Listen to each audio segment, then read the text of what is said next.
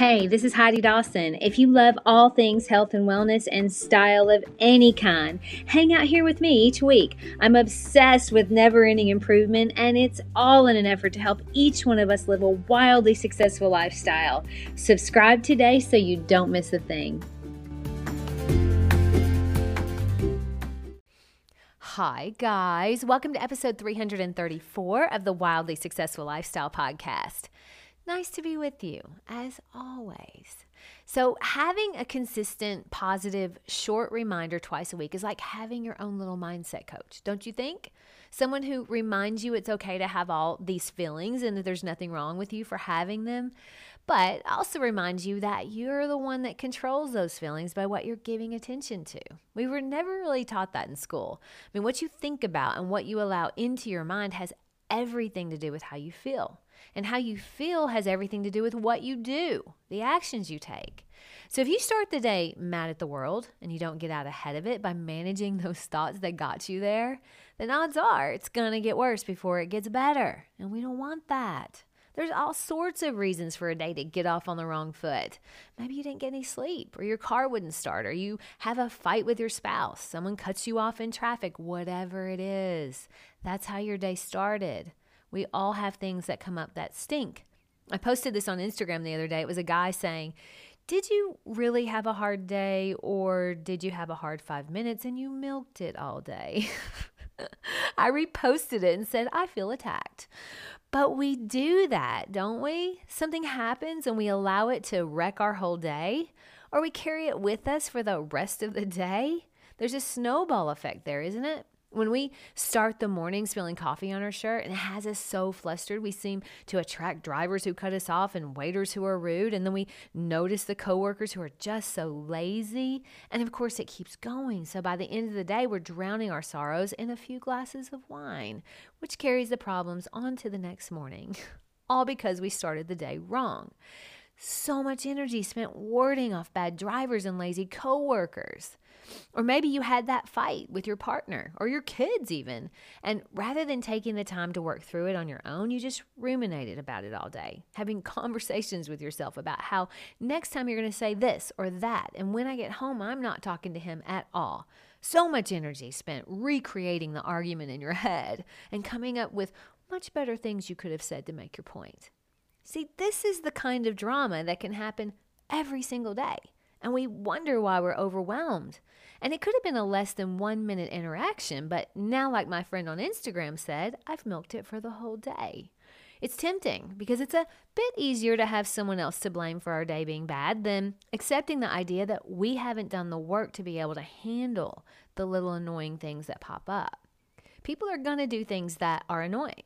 But guess what? It's not their job to not be annoying to you. It's your job to not allow it to annoy you. That's a maddening statement, isn't it? We so want it to be their fault for us being frustrated when they cut us off in traffic, when there's really nothing wrong with just letting them have the lane. You don't know what's happening in that car.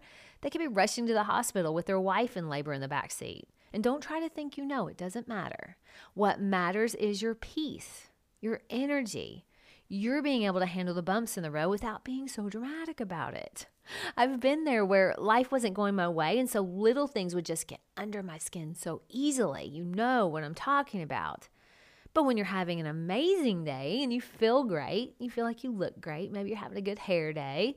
When someone rides up on your tail in traffic, you're just like, okay, let me get out of your way. And you move over into the other lane, letting them pass. But if you're grumpy and you're not managing your thoughts, when they ride up on you, now you're going to tap the brakes. Or worse, you give them a disapproving gesture. Either of these moves could really end up bad. They could rear end you when you tap the brakes, or they could pull out a gun. Literally, this happened in Memphis. A guy was driving on the interstate. Someone cut him off in traffic, and he gave them a gesture. You can guess. And they pulled out a gun and they shot him through his car window. He managed to pull into a gas station to get help, and he lived to see another day, but now he has a shoulder wound to show for it. They actually shot him in the shoulder. Now, nothing makes violence okay, ever, but if he hadn't have lost his cool and he just pulled out of the way, would that have happened? We'll never know, but my guess is no. Wouldn't it be better to head it off before it gets there?